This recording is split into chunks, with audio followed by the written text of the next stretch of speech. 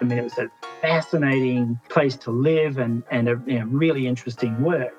But I chose New Delhi over, say, Vienna because it was challenging. It was going to keep me working hard, focused on everything I did. And then I was there, someone who was on the panel, that business panel I'd been working on years before, called me completely unexpectedly and offered me a job with PricewaterhouseCoopers. And that's how I resigned from the diplomatic corps, from the government, went into PwC. Pauline Matthewson, who was a partner in PwC, was the one. She rang me out of the blue, and we'd worked together years before, and said, do you want to come to work in PwC? And, I'd done 3 diplomatic postings. My kids were getting to teenage years. It was time to move. And so I took the job and I was made a partner in a year.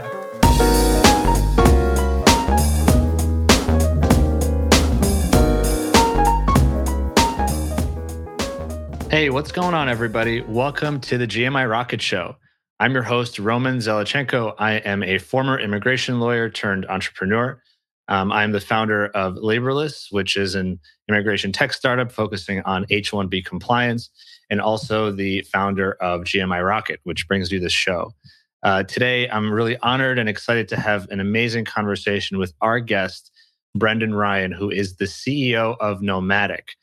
So Nomatic is an immigration and kind of business travel tech company. I would say it's a startup, which it is. It's a small company that were born really just a few years ago, but they do come with a wealth of knowledge and have spun out from Fragaman, which is the largest immigration law firm in the world. So it's this really cool combination of tech startup plus kind of this, really big backdrop of wealth of information from all around the world. So super excited. And Brendan is Australian by birth, and we're going to get into his story. He's lived all over the world and worked in the public sector, in the private sector, and all across the world in different continents. And so I'm just excited to hear this journey of kind of going from working for the government in Australia to working for the biggest firms in the world doing immigration, and then what it's like now sort of running and growing, something that's more nimble and more of a startup. So I hope that people can, who are listening and watching, are going to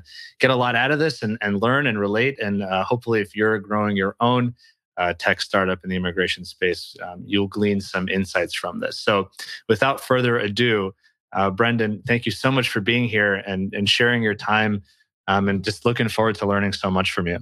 No problem. I'm looking forward to it. I guess sometimes I say learning from you, but I guess the big thing is learning about you, right? It's learning about the person, and often the story of the person sort of turns into, well, what are the insights you've picked up along the way? What are the things you're seeing in the industry now or moving forward?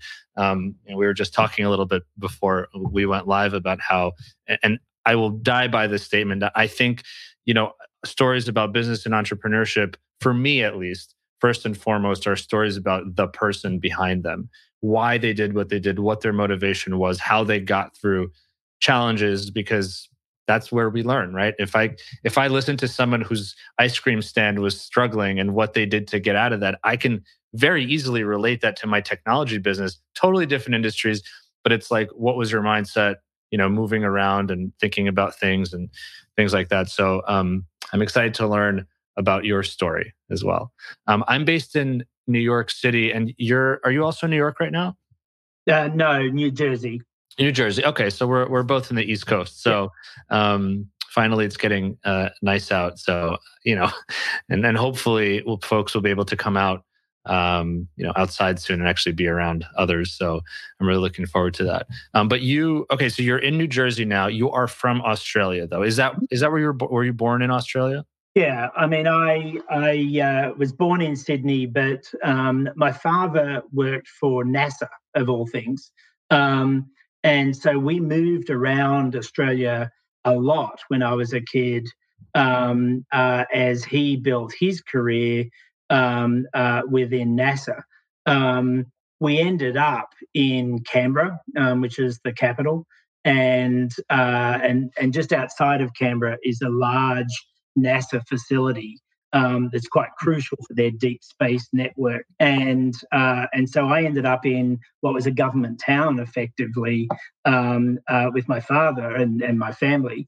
But having lived in some extraordinarily remote parts of Australia as well, because that's where the NASA facilities were. And when I talk about remote, I'm talking having to drive, 500 miles to go sort of grocery shopping every few months. Wow. It was pretty remote parts of the country. I immediately have questions. So number one, how did your father get a job in NASA?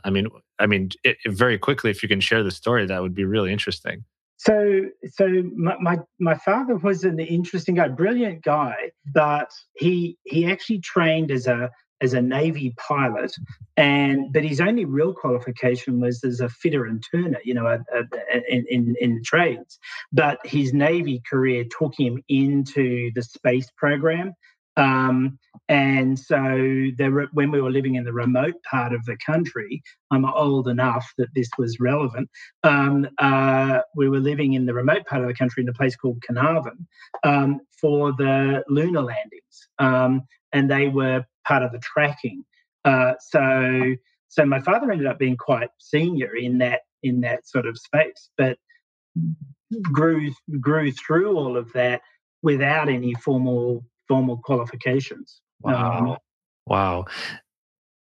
You drove, really, you drove five or like hundreds of miles? It was something like that. Crazy. We used to drive from Carnarvon to Geraldton. This was so remote. There was no television, no radio. I remember seeing and being amazed at seeing asphalt roads. So, it was remote. How long were was your family living out there? 4 years. It's very early in my childhood. There's only snippets of memory. But 4 years there, 4 years in Adelaide, Sydney, and Canberra. So, wow. We moved around with the job. That's you hear that a lot with when families have somebody who does have to move every few months or a few years. It's both really cool because you get to see the world as you're growing up. It gives you a different perspective, but I can also imagine it could be tough, moving around. There's no sort of sense of, oh, these are my friends from 20 years ago, because you're constantly that type of thing. Yeah, that's exactly right. And I went on to drag my kids around the world. So, it just continued to perpetuate. So when you were kind of, middle school, high school, were you, where was your family kind of living? We were living by that point in Canberra, or at least high school. Mm-hmm. We were living in Canberra. So, that was like a small city, large country town sort of thing at the time, but a small city, but very much government, sort of like a small version of Washington, D.C. without the architecture.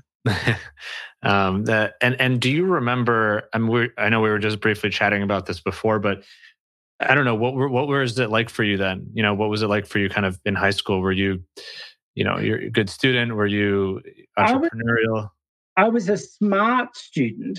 I had my moments of intense laziness. So I would, sort of feel that if I got a really good result one term, that I could coast the next. So I wasn't really the best student. But as I was saying to you, I went to not a particularly great school, to be honest, and this was Australia in the 1970s, and so I was also one of the shortest kids in the school. So I sometimes feel that high school was 4 years of survival training to avoid being beaten up. For the smart kids who get beaten up, you'd sometimes downplay your test results or how you were going. And I wasn't a sort of a jock. I could swim and competitively, but high school for me was largely unremarkable. I wasn't a great, I didn't have any great entrepreneurial spin or anything along those lines. but I did work through my entire high school. I mean, I got my first job when I was 12, running a paper run. I'm old enough that I ran a milk run, which meant that I jumped off a truck and back on a truck with a dozen glass bottles of milk, and ran to people's houses to deliver it. And then was I'd like to call it executive chef at Kentucky Fried Chicken, but I was just one of the cooks at Kentucky Fried Chicken, and just earning money and working really hard. And while you were in school, so it was like after school, evenings or weekends or something like that? Yeah, it was all after school or before school, and weekend sort of work.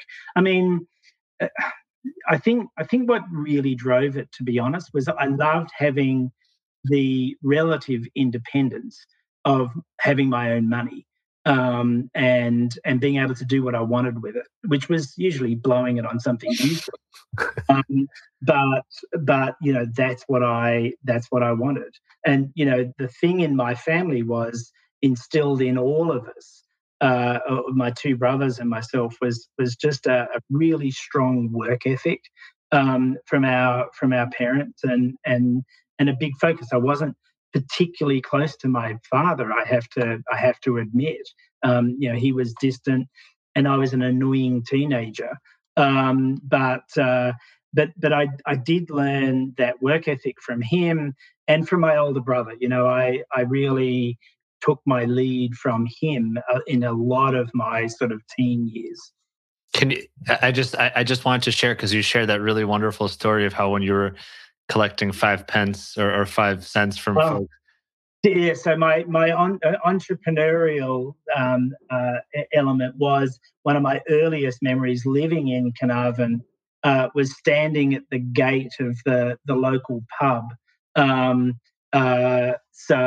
with my older brother, and standing in front of the gate and offering to open the gate for the patrons at the pub for 5 cents. So we would be the gate kids, and try and earn money that way. So, I mean, this is a fence that was 3 feet high. You could walk over it. But they would give us the 5 cents, and we'd open the gate for them and wish them well as they went into the pub and close the gate. There wasn't a lot to do in Carnarvon. I love it though. I love that story because, number one, you were so young, and I don't know if you remember what you thought about it, but it was something to do. You got this transaction. I'm assuming people were probably quite nice. I mean, you're two small young kids, like, but I don't know. I just love that, this idea of also kind of customer service. I mean, at its very core, you're doing something that these folks can completely do by themselves or might not even need to do. But the fact that you do it with love, or with some kind of compassion, or just being inviting, it adds a layer of kind of niceness or humanity that people will pay for, frankly. I love that. I don't know. I think we were just playing off the sort of cute blonde-haired Australian kids bit. And certainly, there was a couple of times we got pushed aside, Right. and I opened my own gate, kid. But it was, that was just what you did. As I said, there wasn't a lot to do, and we would think about things to keep entertained. So after you graduated, or after you finished high school, what was your next step from there? Yeah, so this is where this is sort of where my career took an unusual path, because I was I started living with my now wife when we were 18, and I was a parent at 20. So high school, when I came out of high school, my focus was on getting a job and earning money.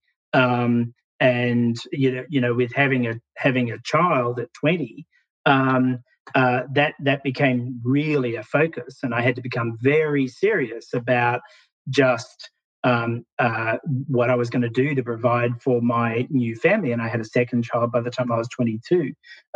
So it was Canberra, and that meant a focus on the government That was the only real employer in town. So I sat the exams to enter the public service, and I passed. And at the time, I had a job as literally the photocopy boy in foreign affairs in the foreign service, the equivalent of the State Department. But I did the photocopy, and so I was doing that. I sat the exams to properly fully enter the public service and passed. I was always good at exams, and they literally offered me three choices. I could go to the Department of Taxation, the Department of Immigration, or the Department of Social Security. And I actually thought about going into Social Security. I discounted tax because I'm virtually illiterate. Thought about Social Security, but immigration was a little bit closer, so I went into that, and that was where my career started. And just I just want to clarify, when you say it was a little bit closer, you mean like the office where you would work was physically closer to your home? Physically closer to my home. That was my career decision. Wow. I often look on my career as a combination of absolute good luck and manufactured good luck. Manufactured good luck meaning putting myself in the place where I would be noticed or taking a risk or whatever it is, and we'll talk about that. But that was just sheer good luck. That's incredible. I hope everyone who's ever been touched by you and your career know that if you had lived just a few kilometers down the road, you might have been a Social Security guru by now. Yeah, or just sitting here with my grey cardigan in the public service. Hey, not bad either. Yeah, wow. So it could have been that. I love that. And then I started out well in immigration and was progressing, but like everybody else. But then I had my next big break, which was that my wife, who worked also worked in foreign affairs, was posted on a diplomatic posting to the Philippines. And, we were super young. I was 23, she was 24. And she took a posting in the embassy. And I had every intention of being a stay-at-home dad and looking after the kids. But of course, we arrived and we had a house full of staff. So I had nothing to do. So I was bored within a week. And so I took a job in the embassy in the immigration department because I had the connections from the department. Took a job as a locally engaged staff, and I was paid $50 a week. But it was the best possible training ground for what I then went on to do, because I had to learn how to manage people at the immigration counter, make preliminary assessments, do all of that sort of work. In that environment, cross-cultural training, all of those things, as a locally engaged staff, and it was great. And I got quickly promoted to a second secretary, so to a fully fledged diplomat while I was there. So that was after a year of working as a locally engaged staff, and that was another huge break. But by that time, that's where it's starting to become more manufactured good luck. Because I knew that was where I wanted to be, and I was driving towards getting appointed as a diplomat while I was working as a locally engaged. So that's how it started. I'm curious, I really like this kind of the separation you made with kind of sheer good luck and manufactured good luck. I'm curious, maybe especially at that time when you were still young and figuring things out and just starting your career. How did you manufacture your good luck back then, if you remember? I mean, do you remember anything you decided to do or chances you took or anything like that? Yeah, there were a number, and I think one of the better examples of that was my next posting. I was cross-posted, or we were cross-posted from the Philippines. And I became the vice consul in Hong Kong, or one of the vice consuls in Hong Kong. And when I got there, I had a little bit more experience, or a lot more experience under my belt. It was just after Tiananmen Square, so the embassy was busy. And I really focused on sitting down and taking a risk of reorganizing the work of the way I was doing things, which everyone else was, this is how we do it. And myself and some colleagues just said, we can do this better. We can change it around. And I remember saying to my boss, I will do all of my work that I'm doing at the moment, but let me try doing it differently with a whole bunch of more work in my own time. So I basically doubled my workload to prove that the way I wanted to do it was better, more efficient, had better outcomes. And that's what I sort of start to say as that manufactured good luck. And the good luck element of it, because there's nothing revolutionary about that, but the good luck element of it was that all eyes were on Hong Kong at that time because of the post-Tiananmen Square workload. And so it became a sort of more high-profile environment. And I feel like that also goes back to what you were saying about not being afraid of hard work. I mean, you quite literally doubled your own workload on your own. I mean, you could have just said, "Oh, you don't want to? Fine, I'll go home and hang out after a work day and spend time reading a book." But you said, "No, I want to do this, and I'm willing to spend my time unpaid, I presume, because it's after hours, just trying this out."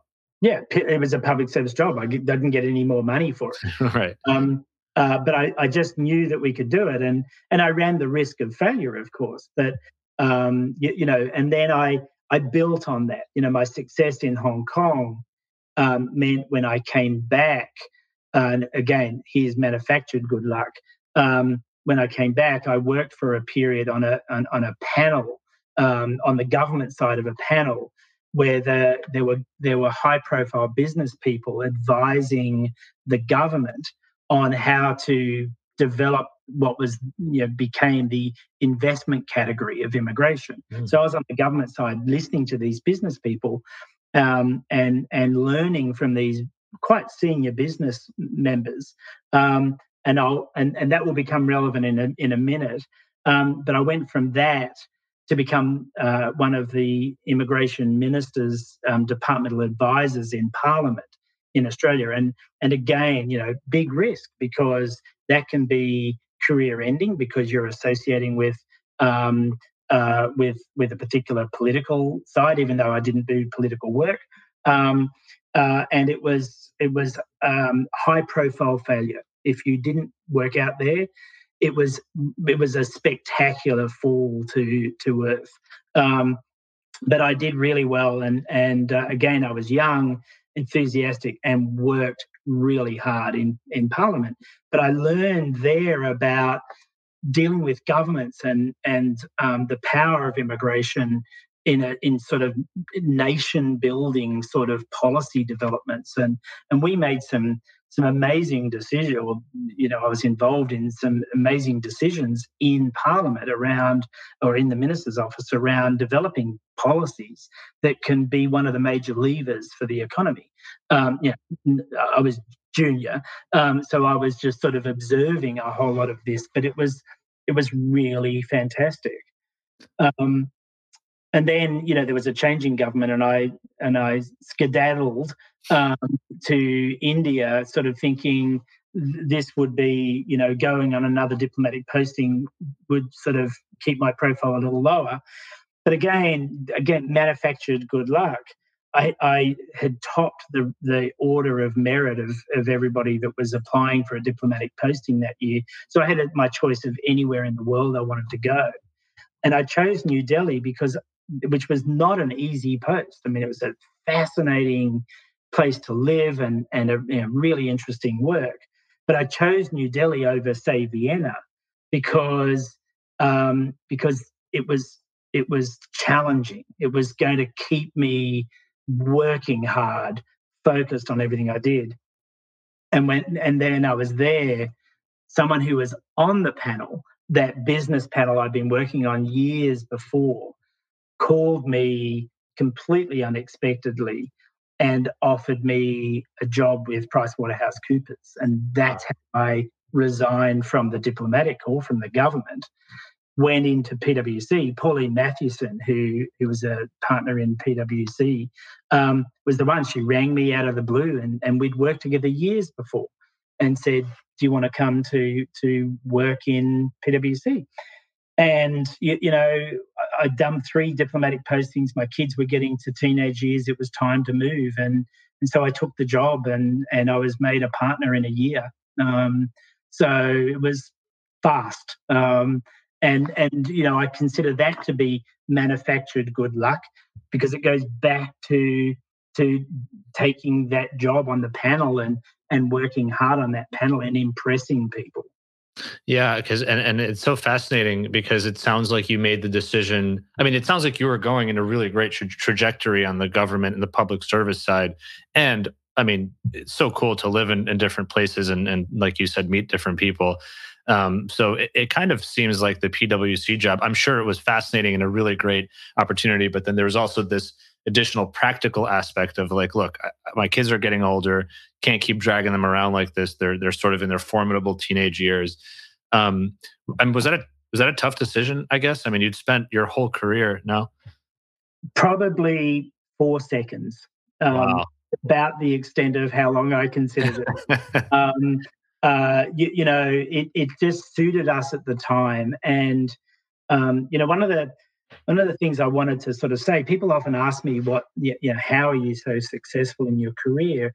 And I always say one of the most important things is to not lose sight of what's really important.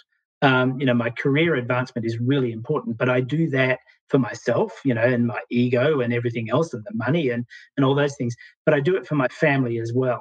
And so I've always worked hard to strike the balance with my family commitments as well. And so I was doing well in the government, but it was important for my family to stop that transient lifestyle. And so it was an easy decision for me to give that, give them more stability. I'm curious, before we jump into sort of your time at PwC and afterwards, I'm just wondering, I mean, you did have relatively high profile, positions within the government, and even if not, the decisions you were making rolled up to be really important.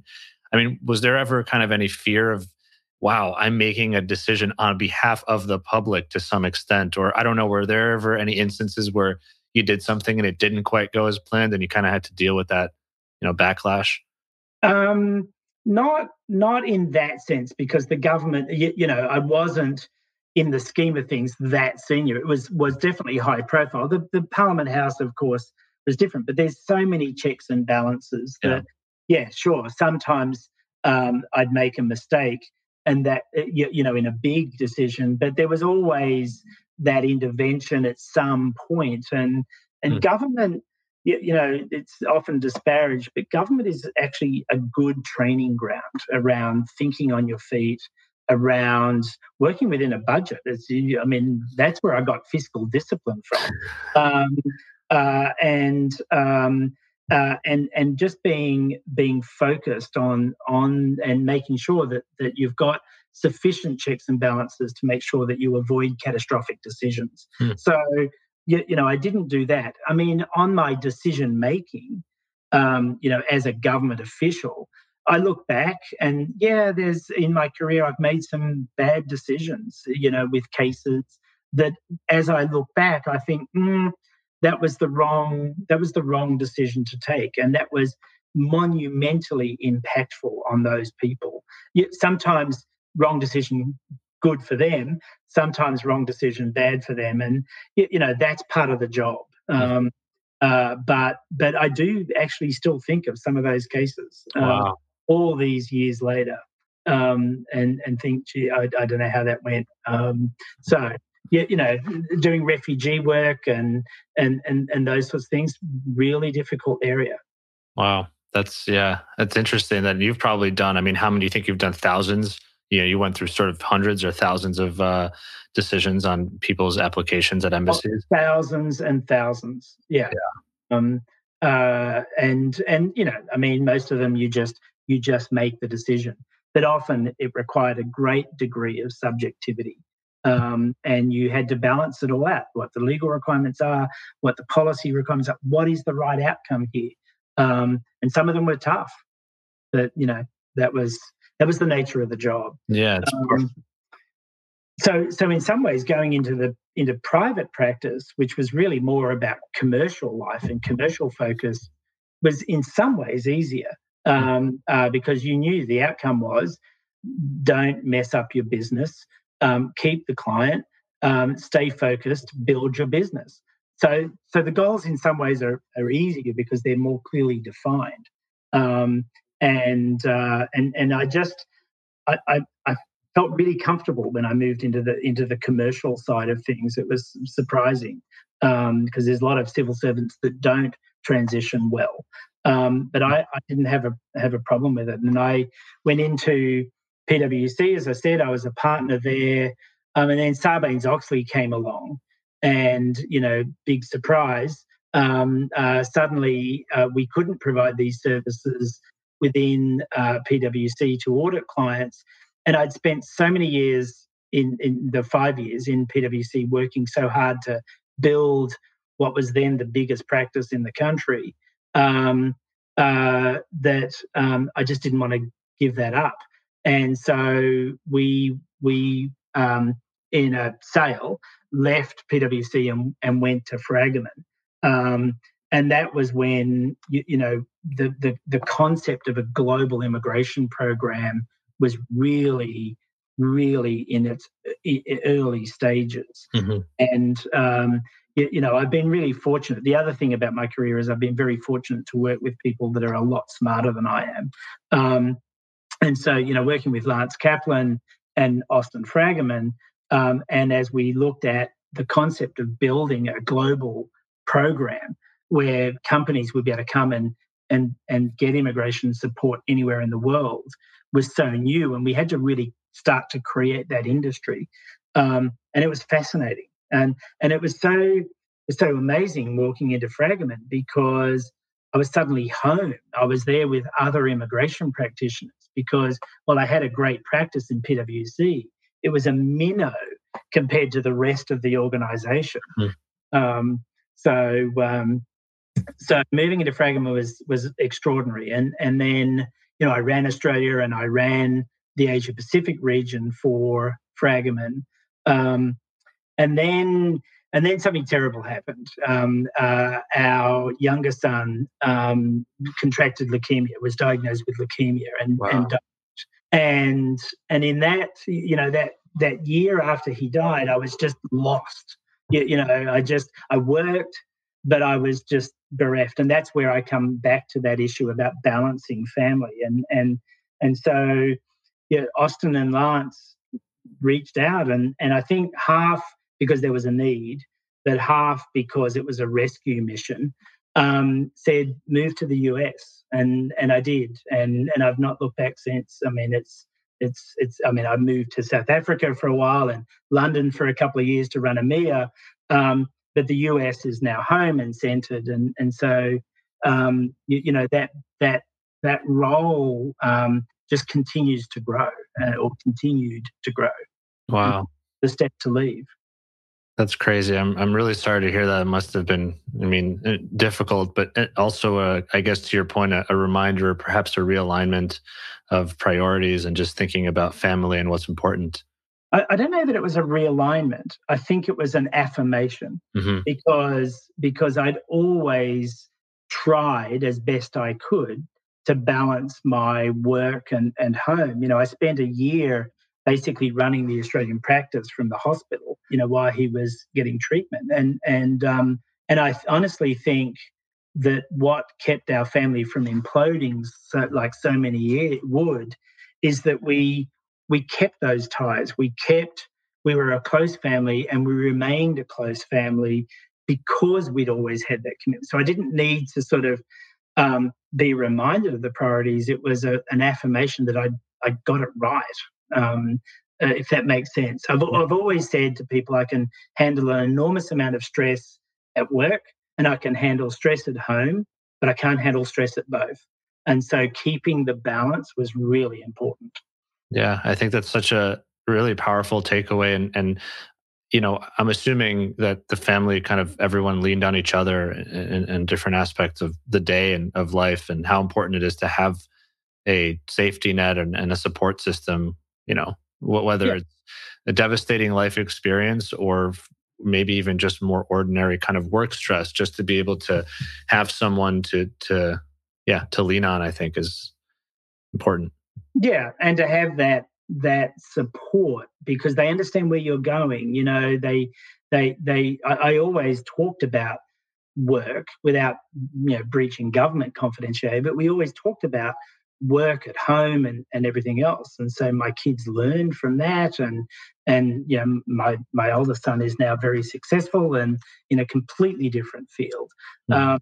But we talk business but we maintain the family ties first. Yeah.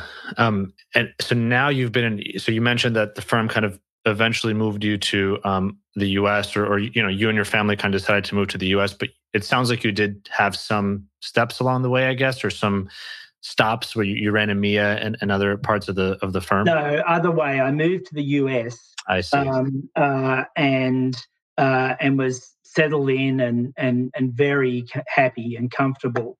Then, at very short notice, needed to move to South Africa for 6 months to just stand up the Africa practice a bit, and then from there to London for 2 years, and then back to the States. Got So, with all that talk about family stability, my wife and I have moved house 26 times, 7 different countries over the time we've been married. She was very clear and unambiguous on the last move that if I so much as asked her to move house one more time, she would, in the following order, divorce me, take all my money, have me killed, and spread ashes on the garbage dump in New Jersey. So no more house moves. Oh, that's fair. Well, then let's make sure that doesn't happen. Yeah, exactly. So I guess, you've talked about the fact that you're now in the US, and just can you remind me or us, what year was it when you kind of settled in the US and said, okay, this is where we're staying?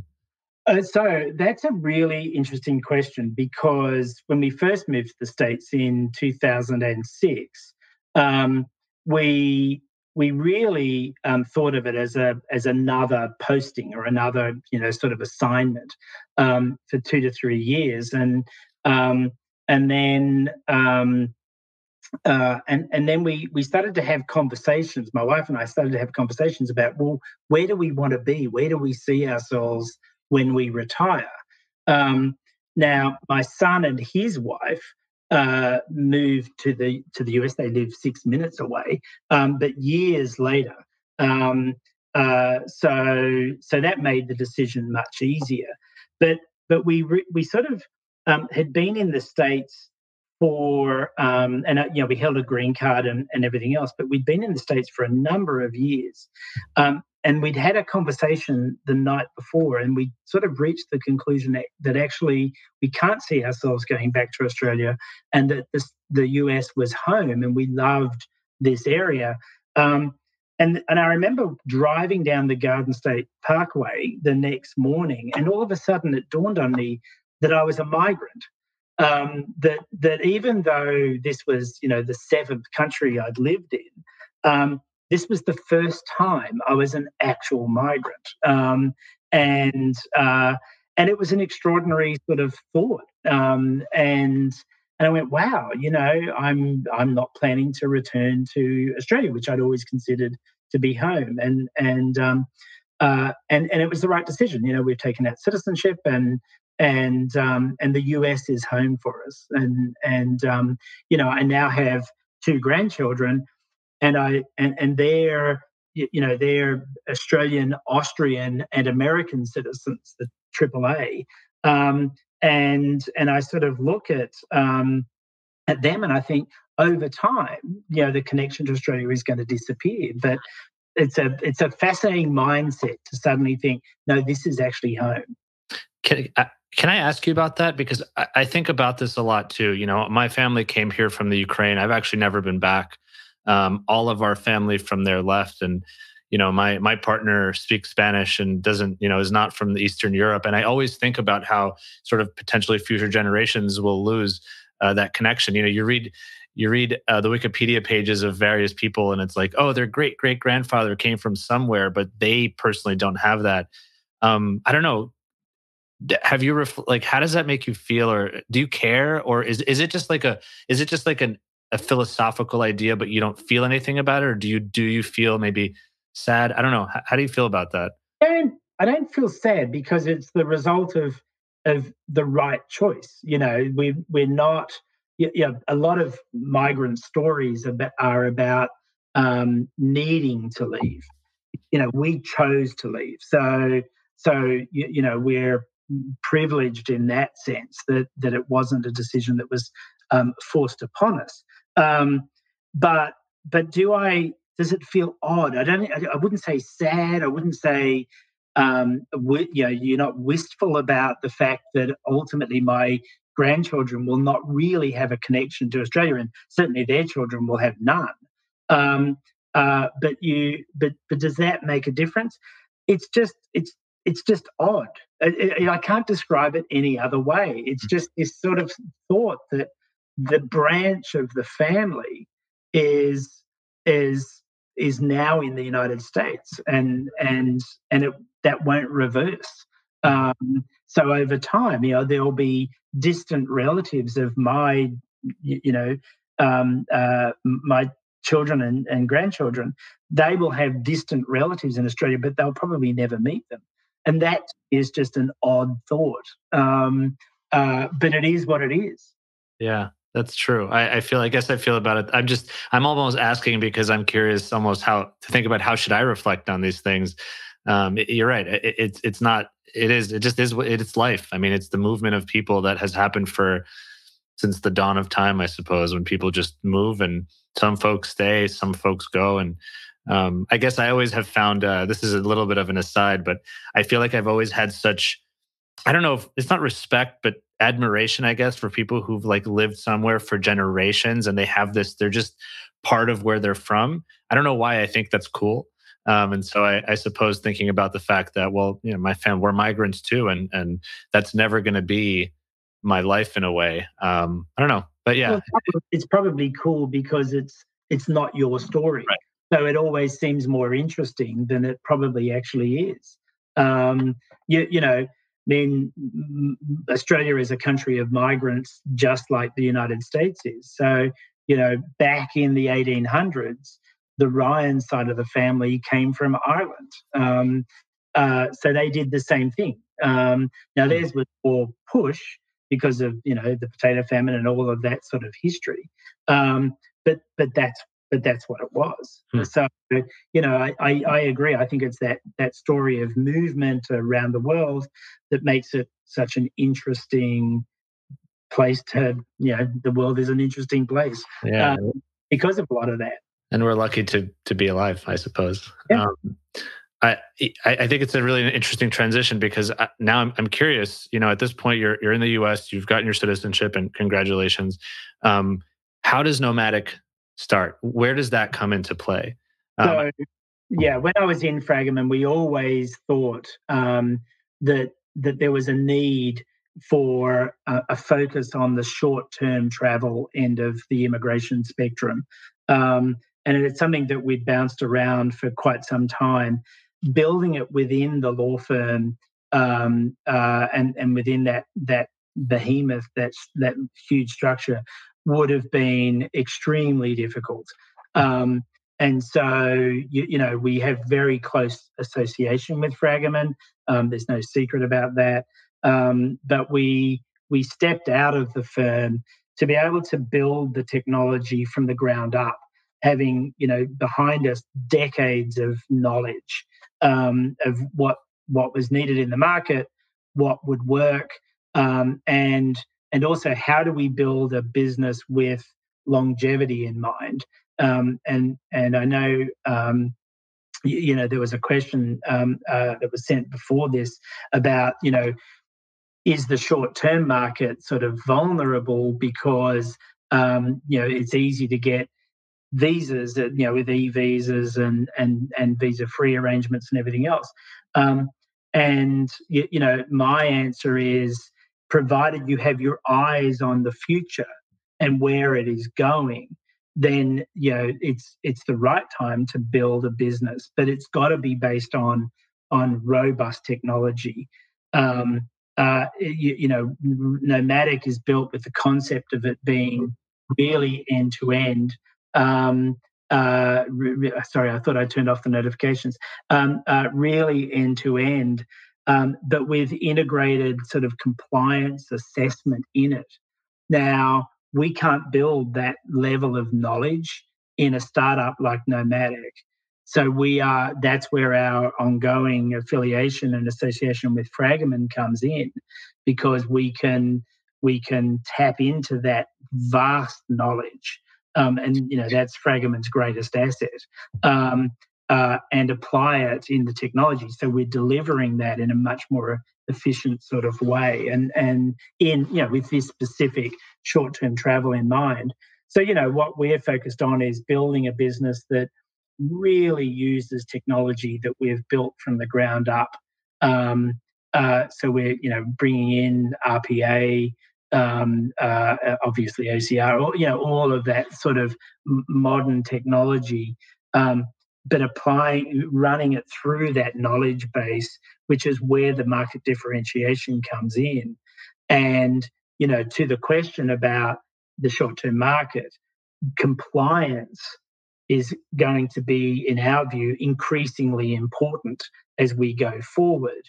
And that's needed whether it's an e-visa, you need an actual visa, or even under a visa waiver program, it's the compliance management element that you need. So we built the business with that in mind, and we really feel bullish about where we're going with it.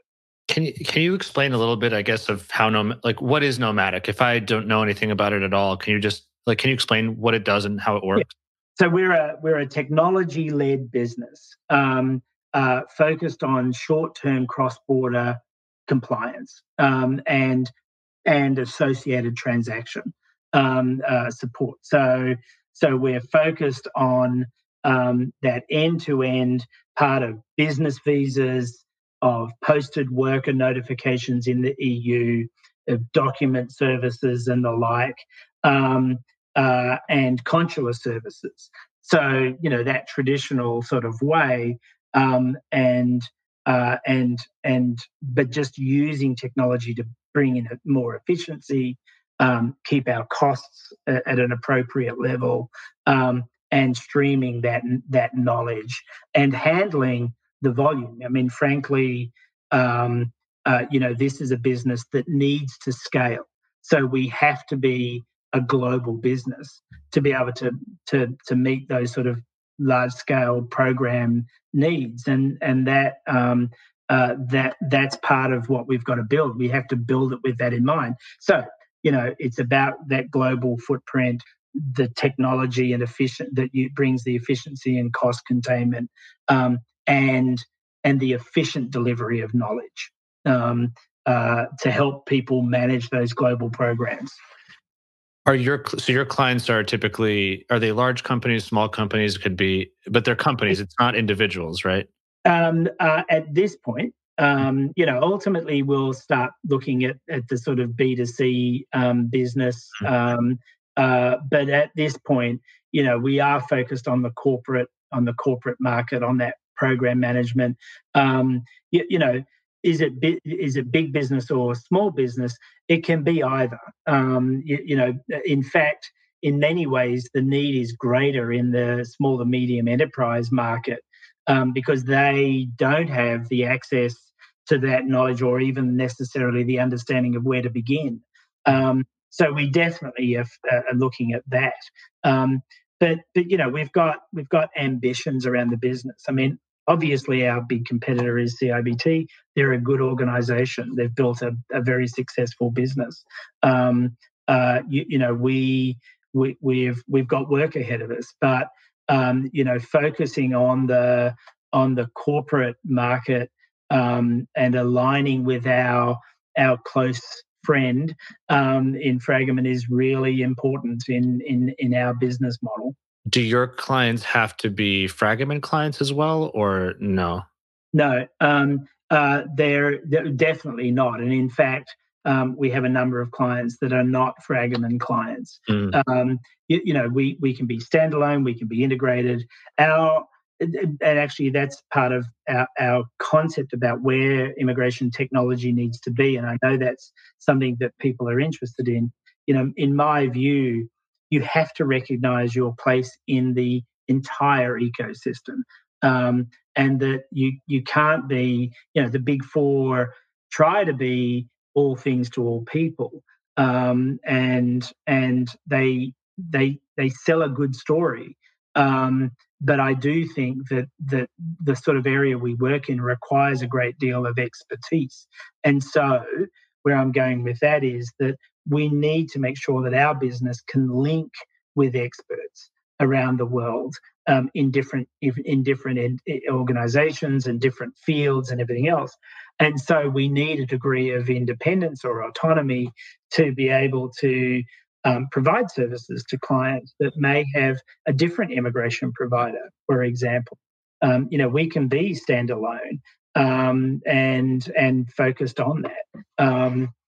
And I think that you've got to have that agility. There was I think you used the term earlier, nimbleness. Or we have to be nimble in delivering these services, and it's a challenge. There's no doubt.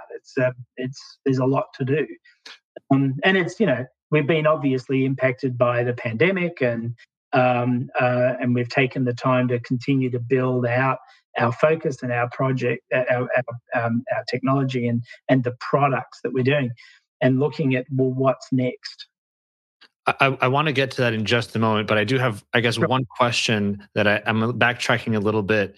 But you said I guess this idea was born out of, I'm sure, discussions and things that were being worked on internally. But then, of course, what you mentioned was that spinning off and kind of being an entity would allow for a different experience of building the company. I guess my question to you is, we've talked so far about your entire journey and everything you've done in Australia, around the world, and then, with PwC and Fragment. Why you with Nomadic? Was this something that you wanted? Was this something that, how did it happen that you became the CEO of the company and sort of, I don't know, can you talk a little bit about that? Yeah. Sometimes I ask myself the same question, particularly over the course of the last year. I've asked that same question. But I am entrepreneurial in my approach to so many things, and I am a great risk taker.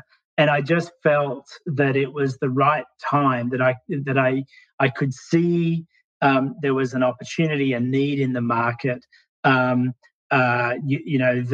That this was the right thing to do, and that I'd done a lot in Fragment. I'd run every region.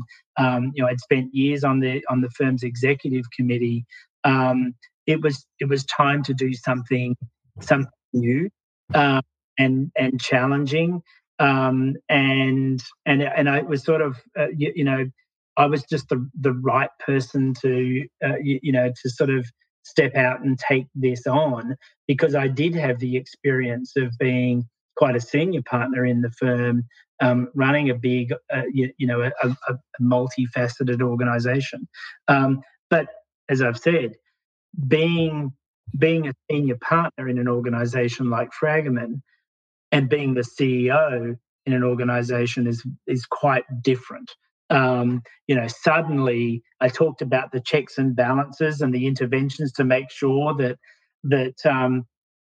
things were right. Suddenly their safety net was gone, and you had to make some decisions. And I've been surprised at just how many decisions you have to make, even though I was making them all the time in Fragment.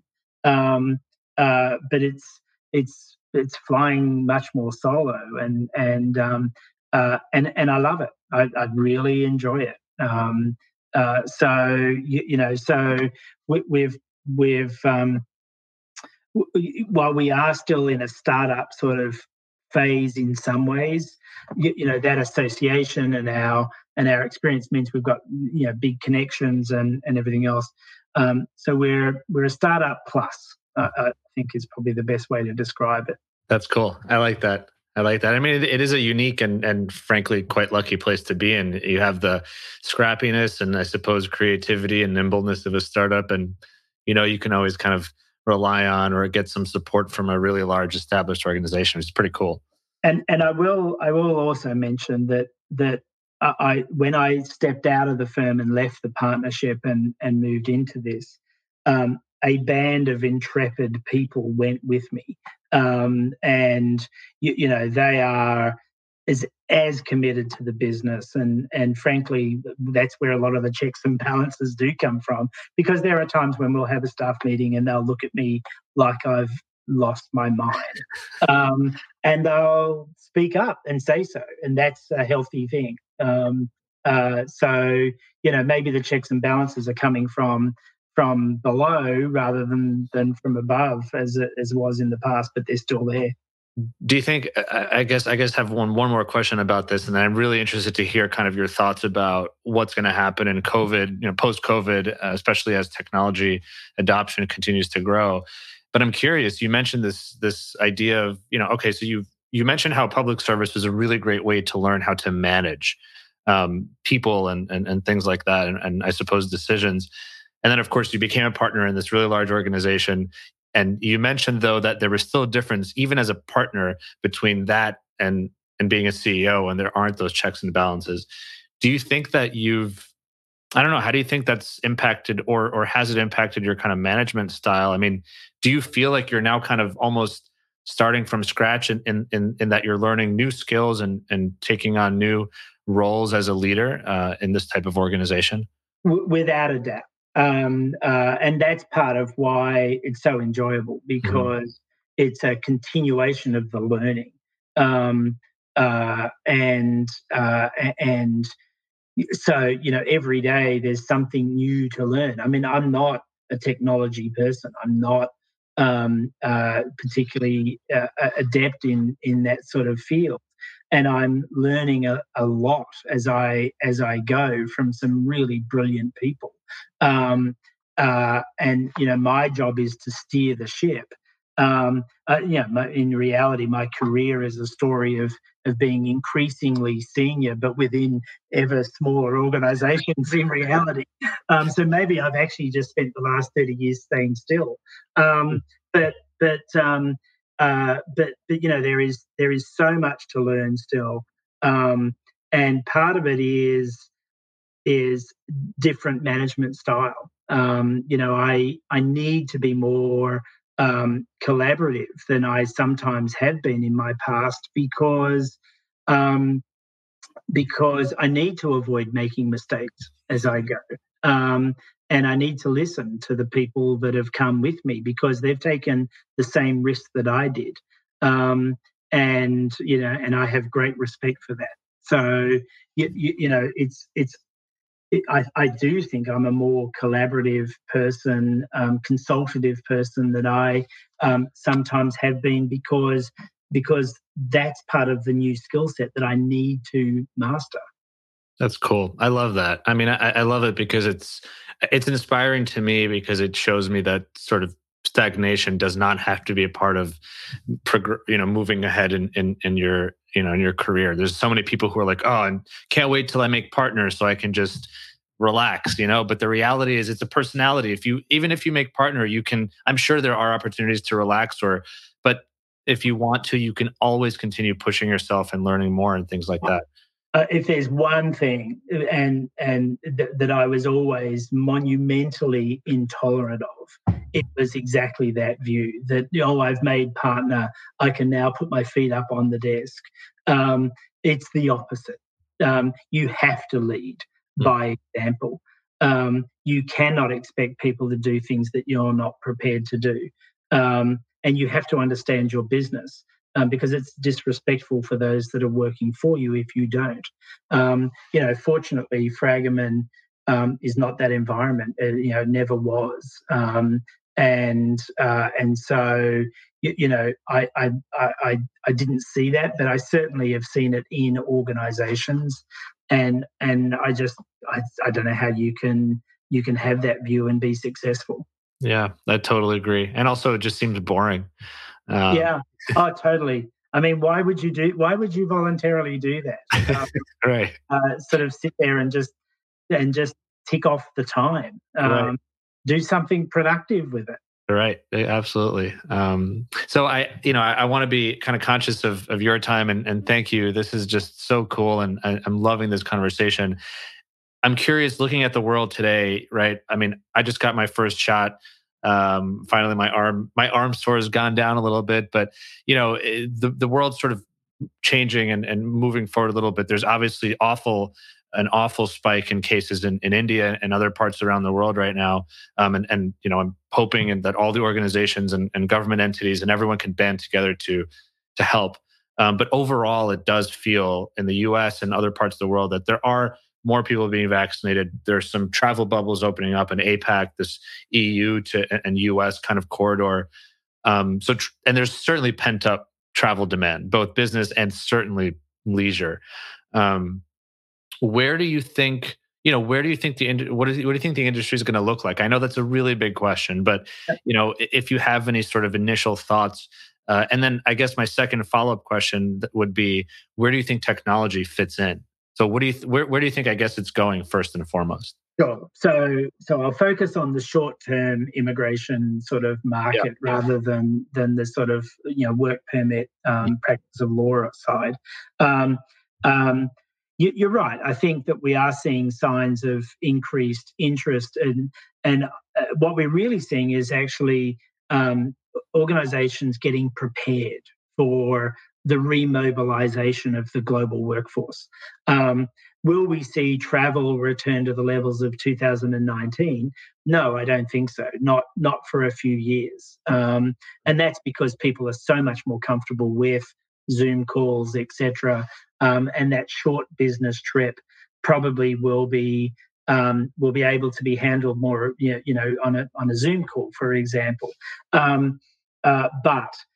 But there is always going to be that need for the face-to-face, for the check-in, and whatever else was driving business travel. So it will be a smaller pie, but I think that more organisations, because of the compliance-related elements of COVID, just the fact that there's a greater awareness that you need to know where your people are when they're traveling, and what that means, I think means that more organisations are going to be, and right down into that SME sort of market, more organisations are going to be wanting an appropriate level of control.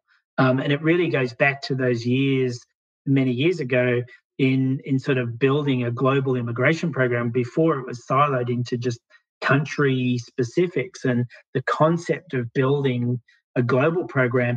I think that's what we're looking at in the short-term market as well. So it's exciting in one way, but it's challenging as well because the compliance elements are actually increasing, and that's where technology comes in. So that segues beautifully into that technology discussion, because you can't do that without a technology framework. You can't be part of the broad infrastructure of travel. You can't bring in the knowledge, and you don't have to be associated with a Fragment or a Big Four. I mean, there's a lot of knowledge out there. It's available. But you can only sort of pull the threads together with technology. And so where do I see technology? There is no other answer than technology is going to be increasingly important. That there are opportunities for some real continued innovation in the technology space. as we go forward. You know, there's blockchain and what that's going to mean around document management and those sorts of things. There is opportunity there, and so, you know, again, from my own business perspective, I feel bullish about where we're going. You'd expect me to say that, but I really mean it. And for the industry, there's room for more players. And there is some well-established players that are solid deliverers of service, and I think that you'll see they're going to come back after the pandemic, but they're going to come back more sophisticated than prior to the pandemic. In sophisticated in their technology, sophisticated in their thinking, and sophisticated in the understanding of where we all fit together.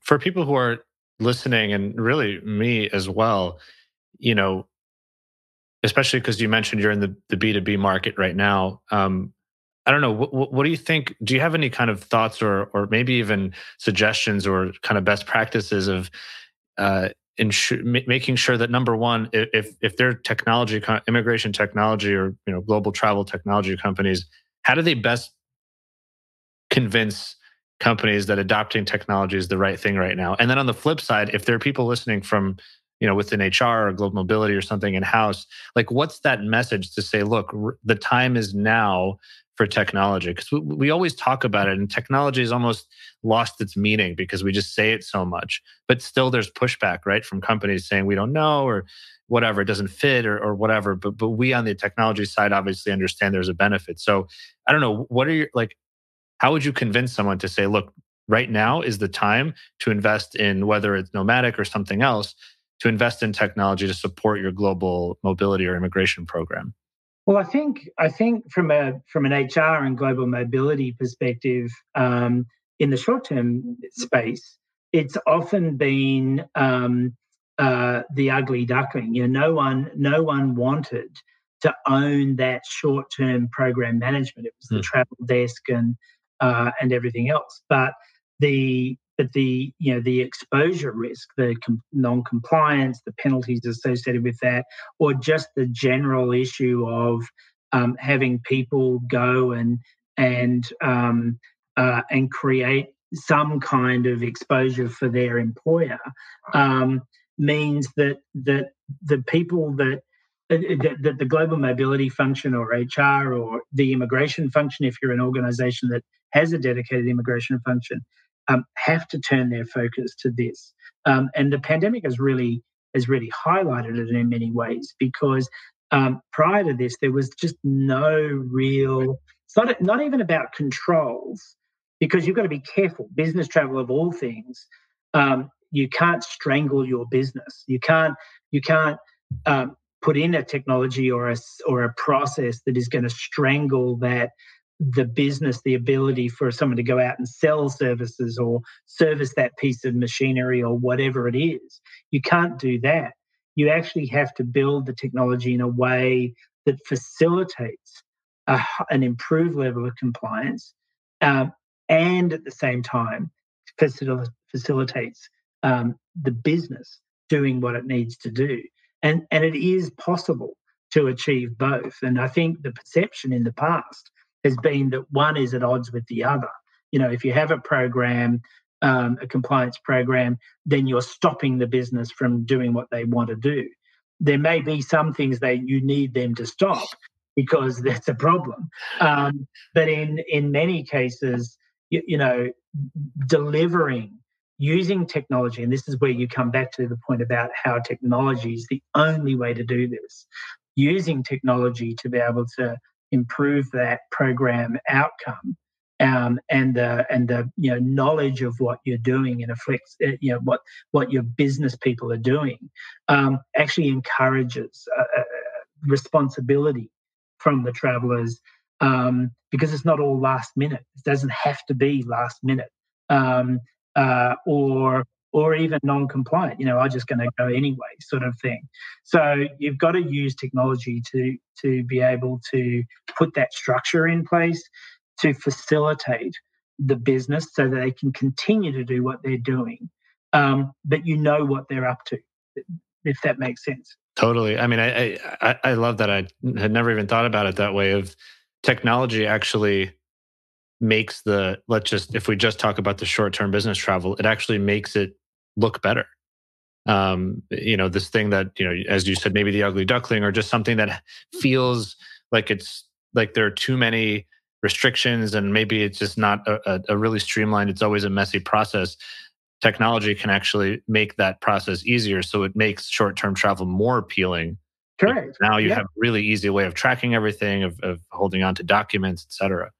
I've always had the view that given the choice, people will do the right thing. So where they don't, it's often because they don't have the choice, because they've not had access either to the information, or they don't have time to get the right visa, to do the right thing, and they ultimately have to do their job. So if you put the structure in place and it's built in a way that it's easy for them to use, and you're taking away the stress of it, and the thought that, oh, I have to get on a plane even though I'm on a tourist visa, and I should be wearing a Hawaiian shirt and drinking a cocktail, and doing no more than that. It takes away that stress, because you've got a framework within which they can keep compliant and do the right thing. And I think that's people's natural, that's where they want to be. The reason they don't often is because they just have run out of time. Like, I have to do this, so I'm just going to wing it. Interesting. That's interesting. I usually like to end with kind of one maybe fun question. So how many countries have you lived in? 7. 7 countries. How many countries have you traveled to? Do you know? Oh, no. No. A big proportion of the world. It's more, what haven't I traveled to? And in fact, in the US, I've driven across the US twice. I love a driving holiday. And I'm determined to go to every state. So no, I've no idea how many countries I've been to. So Certainly more than 100. That's incredible. Wow. So it will be really hard for you to answer this question, but my preliminary question is: are you a street food kind of person? Yeah. Definitely. Okay. Do you have your most memorable street food experience anywhere in the world? I've always said, well, I said street food, yes. And then immediately I was going to pivot to something else. But my 2 favorite places in the world to eat are London and Singapore. London's not street food, right. But Singapore. But probably my most memorable street food story was eating jalabis in New Delhi, in Old Delhi, on the street, and thinking at the time, there's a good chance I'm going to die, but just magnificent. And that and being in Kathmandu, and eating, of all things, a very plain little margarita pizza. I know that's not what you would be expecting, but have that and a glass of beer, and the Himalayas are in front of me, and a whole bunch of Tibetan monks walked past as I'm chanting, as I'm eating. And it's just one of those memories. I'm like, wow, this is an extraordinary thing for a kid from Canberra to be experiencing. But street food. My son is a chef, so Wow. food is in our family. Is very successful on the fine dining side. So food is something we're focused on. But there are so many. To me, that's what travel is all about. That's such a big part of the cultural experience. It's not just traipsing around the castles and the cathedrals and the forts and all of that sort of stuff. it's experiencing the food and the drink and the culture, and I love it. So I have, as I'm saying it, I'm thinking of dozens of street food experiences that I've had that have just been magnificent. Well, I think maybe if you're still looking for more work to do, I think we'd all love to see the book of Brendan's top 100 street food experiences come out sometime Yeah, soon. there's a few in there. Yeah.